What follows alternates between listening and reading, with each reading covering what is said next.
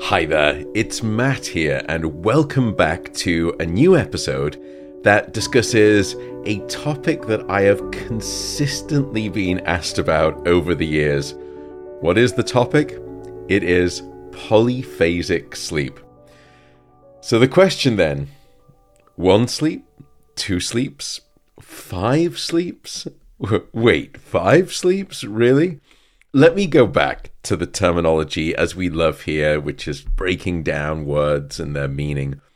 The phasic part of today's topic means the number of phases of sleep that are occurring within a 24-hour period. The poly part of the phrase refers to the idea of many such phases, hence the term poly, many, phasic, many phases of sleep, and here within a 24-hour period. Monophasic sleep, which is one single bout of sleep at night across the 24-hour period, is how most of us sleep. Then there is biphasic sleep, and biphasic sleep commonly refers to one longer bout of sleep at night and then one siesta-like nap in the afternoon. Previously, I've discussed biphasic sleep and the idea of napping on the podcast before. And there I described that perhaps there is some evidence that we human beings may be physiologically programmed to sleep in a biphasic manner. So one long single bout of sleep at night, and then this sort of shorter nap in the afternoon. Many Mediterranean and Latin cultures do this commonly.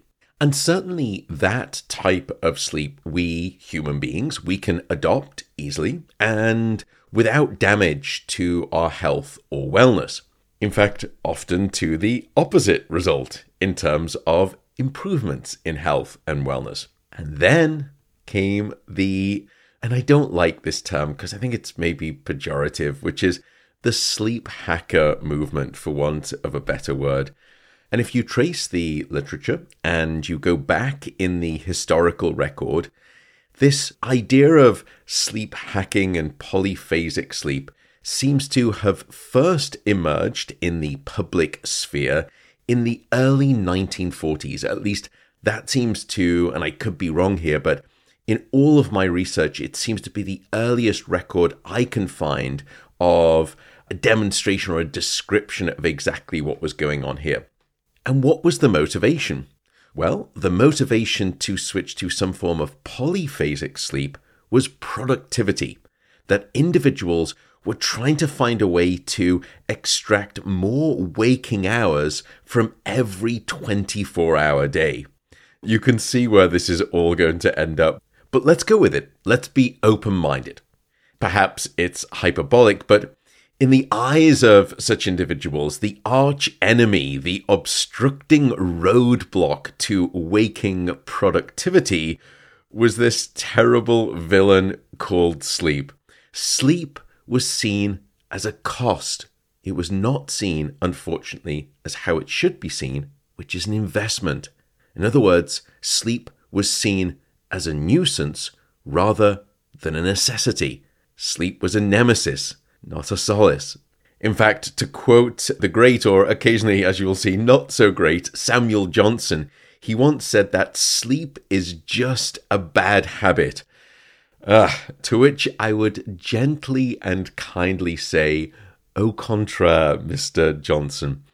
Coming back, for some of these individuals, the solution they saw was polyphasic sleep, not monophasic sleep, not even biphasic sleep, but polyphasic sleep, meaning many, and as you will see, many short bouts of sleep across the 24-hour period, across the day and across the night. Going back to the historical record, I think perhaps based on my reading, the first ever polyphasic schedule that was formally described was that of the architect, writer, and inventor Richard Buckminster Fuller. Before turning his attention to sleep hacking, Fuller was famous for his inventions that all centered on a simple geometrical design. and he called this geometric concept dimaxion. Let's break that word down too. Dimaxion is what we call a portmanteau. And a portmanteau simply means a phrase that blends together different words. And here we've got di, max, and ion. It's a blend of those three words. And here is what they stood for in the Fuller tradition. Di was for dynamic, max was for maximum, and the ion part of it was for tension. Tension. In other words, he was trying to create designs that used a dynamic maximum force of tension to produce their structural benefits. And Fuller was really quite amazing. He used these three concepts of this dynamic maximum tension to create and guide a wonderful new design philosophy. And it's rather beautiful, by the way, if you look it up, both in terms of its form and also, for me, someone who loves words, in terms of its naming. And if you look, and I'll save you sort of Googling, it's this beautiful geometric design principle that he created. And by way of the dimaxion principle, he created things such as the dimaxion house, the dimaxion car, I kid you not, and the dimaxion globe. And here I'm not talking about a little globe that sits on your desk. I'm talking about the type that you may have been in when it comes to, let's say, large tropical botanical gardens. These resemble these geodesic domes. A sponsor of today's show is Inside Tracker, which is a service that comes out to your home, and they will analyze your blood and your DNA to know precisely what is going on inside of you. Hence the name Inside Tracker. They look at your blood, your metabolic signals, your hormonal health metrics, and then they give you a personalized, actionable set of lifestyle changes in response to that readout. And the goal there is to improve your health. I was looking and informed they have some new cardiovascular and new hormonal biomarkers that I'm particularly interested in. One that I'm focused on is something called ApoB, which is an absolutely critical heart health measure. And I get it done now with them somewhere between 4 to 6 times a year. Why? Well, my family unfortunately has a strong history of cardiovascular disease, so I am checking that pretty ruthlessly. And by the way, I do buy the product myself out of pocket. I don't want to fall prey to any of those trappings and undue incentives. Although, with full admission, I still use my own discount code that you can use to get some money off. And that code for you is insidetracker.com/Matt Walker. So just go over to insidetracker.com/Matt Walker. And again, if you want to get that discount, it is insidetracker.com/Matt Walker. Thanks very much. Fuller wanted maximum, not just in terms of his design principles, he also wanted it from his waking hours. He wanted to maximize the 24-hour day with as little sleep as possible and as much wake as possible. And if you want to go back, there's a great, I think it's 1943, I could be getting that wrong, and someone please correct me, a 1943 Time magazine issue. He was very clear in his unwavering desire to dispense with the uselessness of sleep. And here, true to his principle, he created the Dimaxion schedule. And the Dimaxion schedule was perhaps the first described version of a polyphasic sleep schedule. Since then, there have emerged many other flavors of polyphasic sleep. Many people have attempted different versions. And you may have heard of some of these. They go by names such as the Uberman schedule, the Everyman schedule, and the Triphasic schedule. They're all variations essentially on the same theme. Think about the 24-hour clock, and you're going to slice that 24-hour clock up almost like a pie chart. Come on, Matt, is that the best you can do? It's a desperately inelegant visual heuristic, but I hope you can picture just a pie chart sliced up into lots of different segments. And no matter which formulation of polyphasic sleep that you look at, they all share this common theme. They're all trying to divide up the 24-hour clock into multiple cycling segments, just like this pie chart image. So let's come back to Fuller. His Dymaxion schedule consisted of 4 30-minute naps taken every 6 hours. Do you imagine that? So therefore, he was getting a total amount of just 2 hours of sleep every day. And he was awake, therefore, 22 hours every day. Now, this is alleged. No one measured his sleep. No one truly knows. I would be very surprised if someone could maintain that for some significant period of time, in truth. To me, and probably to most of you, it sounds both miserable and unappealing in equal measure. But Fuller was firmly convinced that 2 hours of sleep was, quote-unquote, plenty.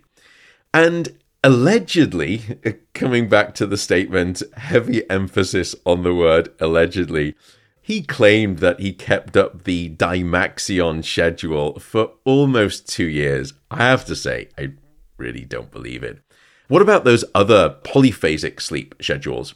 Well, the Uberman schedule, which, by the way, I should be very clear, that's Uberman with a U at the start of it, not to be mistaken for the surname of my very dear friend and fellow wonderful podcaster, Andrew Huberman, and that's Huberman with a H, not Huberman or Uberman with a U. So the Uberman polyphasic schedule is perhaps one of the most extreme polyphasic schedules. It involves sleeping for just 20 to 30 minute segments and doing that just 6 times throughout the day. So not unlike the Fuller mentality, you're only going to get somewhere between 2 to 3 hours maximum every single day. Then comes the Everyman schedule. That involves sleeping a little bit longer. That involves sleeping for 1 long 3-hour bout and then doing 3 additional 20-minute naps throughout the day. However, when you add that up, you're still only getting just 4.5 hours of sleep every day. And then there is a sort of an alternate version, I suppose, of biphasic sleep. It's a more anemic version, almost like a diet version of biphasic sleep. And that involves just 1 long period of sleep at night, perhaps somewhere in the region of about 4 hours, and then maybe just 1 short nap during the day of somewhere between 20 to 30 minutes. So you're still probably averaging maximum only about 5 hours of sleep in that version of what we call polyphasic, biphasic sleep. It's actually not really poly by definition because it's 2 rather than many. And then there's something called the triphasic schedule. You can see how this could go on. Don't worry, I'm going to stop after this and tell you more about the good and the bad. But then there's the triphasic schedule, and that involves 1 long bout of sleep at night, usually about 4 to 5 hours, and combined with around 2 20 to 30 minute naps during the day. So in the triphasic schedule, you're probably getting slightly closer to what we would consider a vaguely reasonable amount of sleep, but none of these get close. Beyond gaining more hours of waking time during the day, why would anyone wish for such a Spartan serving of sleep each and every day? And a serving that is an amount that most of us know is far too little to sustain anything meaningful in terms of your health or your optimal functioning. Well, if you read testimonies of people online, the polyphasic practitioners, or materials from the Polyphasic Sleep Society, and there is such a thing out there, and again, not to be dismissive, I'm a scientist, I'm open-minded. Simply, absence of evidence, as I've said before, is not evidence of absence. But what you'll find is that we're not lacking evidence in terms of a conclusion, but I'll get to that. So, polyphasic practitioners and the polyphasic sleep schedule will suggest or claim that there are at least 3 benefits. So, rather than any detriments or impairments, there are at least 3 gains that you get. First, there is the claim that your sleep is significantly better. And there have been descriptions of improvements in a rather amorphous and unheard of concept called sleep density, which I should note is not a thing in science or medicine. It's perhaps the asinine equivalent of describing concentrated water. But again, I'm not mocking here. The second benefit is a claim for your brain, that your brain functions better when you are sleeping in a polyphasic manner. Some of the claims suggest that your mood is better and that you can enhance your memory. And then finally, there is the claim downstairs in your body that you will be healthier and it may allow you to live longer. Well, let's explore these claims. Let's go through them. Number 1, number 2, number 3. Let's start with number 1. How much, quote unquote, and you can see me here doing sort of inverted commas with my fingers in the air, how much better is your sleep? Well, if you read the handful of scientific studies that have actually put polyphasic-like schedules to the test, and there's probably now 5 to 6 of these studies, you'll come to discover that there is no such sleep enhancing benefit. There is no such sleep improving propensity. In fact, if you look at those studies, none of them report an improvement in sleep quality or in sleep quantity, nor do you see any improvements in the structure of sleep. In fact, sleep is markedly worse. One recent example is rather illustrative. Scientists looked at the effects of essentially what was a sort of a cycling 3-hour polyphasic schedule of a little bit of sleep and then some wakefulness. It's perhaps not dissimilar maybe to the Uberman schedule that I described before. And they took a group of healthy adults, they put them on this cycle, and then they compared their sleep to when those very same individuals were allowed a standard 8-hour opportunity of sleep at night. When those individuals were shackled by the chains of 3-hour polyphasic sleep, here's what happened. First, the participants were only able to sleep for about 56% of the time that they had available to sleep. Remember, they're already not getting the chance to sleep very much to begin with. But if you compare that to those same individuals when they were given a full standard 8 hours of time in bed, across that 8-hour standard night of sleep, they slept for almost 90% of that time, 90, relative to just 56%. In addition, when those individuals were placed under the polyphasic schedule, they suffered a rather barren landscape of sleep stages. They lost over 20% of their deep non-REM sleep, and they lost almost 50% of the normal amount of REM sleep that they would get. And here again, relative to their standard full 8 hours of sleep. And it really doesn't matter if you look across studies whether you split the polyphasic sleep schedule into 3 segments, sort of every 3 hours or every 90 minutes, every 60 minutes, or even every 30 minutes. Whether you're a young adult or an older adult, we see a common profile of insufficient sleep amount and inadequate amounts of particular sleep stages. And when you look on average across those studies, when people are trying to sleep in a polyphasic manner, they spend a lot more time in this light, shallow non-REM sleep. They spend less time in deep non-REM sleep. They cannot generate the same amount of REM sleep or dream sleep. And it also takes them longer to fall asleep during those sleep episodes. And by the way, that's not surprising since many of those naps are scheduled during the waking day, which, as you know from this podcast, is when the circadian rhythm during the day, in us human beings, because we are diurnal species, is strongly activating your brain for wakefulness. Your brain is not designed for sleep, for example, in the first half or the later half of the morning, and certainly not in the late afternoon or early evening. So no wonder these individuals were struggling to fall asleep. Based on all of that, you could imagine it is a recipe for feeling rather lousy about your sleep, rather than feeling like a supercharged human being.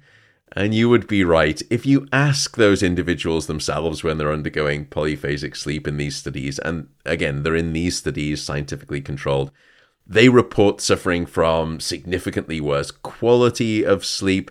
In other words, these individuals, they know themselves how unforgiving and also unsatisfying things are when you are trying to sleep in accordance or adopt a polyphasic schedule. But let's come back to some of those other claims, by the way. The claims of improved brain performance and improved body health. And we'll come back to the sleep in just a second. Well, thankfully, some of my dear colleagues and very good friends back at Harvard Medical School decided to gather together all of the claims regarding polyphasic sleep and review all of the credible scientific studies that have evaluated those claims. And then they offered an overview summary. And in their systematic review, they broke it down essentially into two parts. And those two parts will cover those two final items, by the way, the effects on the brain and the effects on the body. The other supporter of this podcast is the electrolyte drink company called Element. Now, it's actually 4 letters, LMNT. I am a bit of an exercise fanatic, and I started buying their products some years ago, really, because of 2 key facts. First is the lack of sugar content. Element has no sugar. It also has no colorings, no artificial ingredients, which is unlike many of the other mixes out there that I was shopping. The second is because of the founders, who have some serious years of biochemistry experience under their belts, and they know what they're doing. So if you want to give it a try, just go to drinklmnt.com/Matt Walker, and you will get 8 free sample packs on any order that you place. Once again, that is drinklmnt.com/Matt Walker. Essentially, in those 2 parts, they firstly decided to ask, what is the evidence that supports the claim of benefits of polyphasic sleep? And then in the second half of the article, they turned the tables. They said, independent of any potential benefits of polyphasic sleep, are there any deficits? Are there any dangers associated with polyphasic sleep? Because keep in mind, after all, in medicine, we not only think about the benefits of an intervention, but we always have to weigh those benefits against the cost of any risk or harm that those interventions may cause. So, looking at the claimed benefits, here's what they found. Just as I described before, they couldn't find any good evidence that polyphasic sleep helped consolidate your slumber or boost the efficiency or the quality of your sleep. As we mentioned, it doesn't improve the duration of your sleep. It doesn't improve the architecture of your sleep in terms of non-REM and REM. We've already discussed that. That's the sleep equation. Now let's look at the final 2 items. What about the body and what about the brain? And here again, there was no evidence supporting the claim that polyphasic sleep was good for either of those 2 things. Upstairs in the brain, there was no evidence that polyphasic sleep improved memory retention. It didn't improve mood. And it didn't improve any other metric of cognitive performance that was measured. And then finally, downstairs in the brain, they could find no evidence in any of those control studies for the claim of a health benefit for any physiological system inside of your body. Okay, fair enough. That would suggest that perhaps if that was the end of the story, that polyphasic sleep didn't come with any improvements in your sleep or any improvements in your health, it doesn't necessarily mean then that it's unwise for people to sleep that way, because at least it's not doing any harm. And that comes to the second half of their review. Rather than asking were there any benefits, they asked, were there any detriments? Was there any harm? And here, the scientists discovered some rather telling evidence. First, upstairs in the brain, they found that people's mood started to decline, and their decision-making capacities were impaired. Also, other aspects of memory and cognition seemed to become disrupted as a consequence.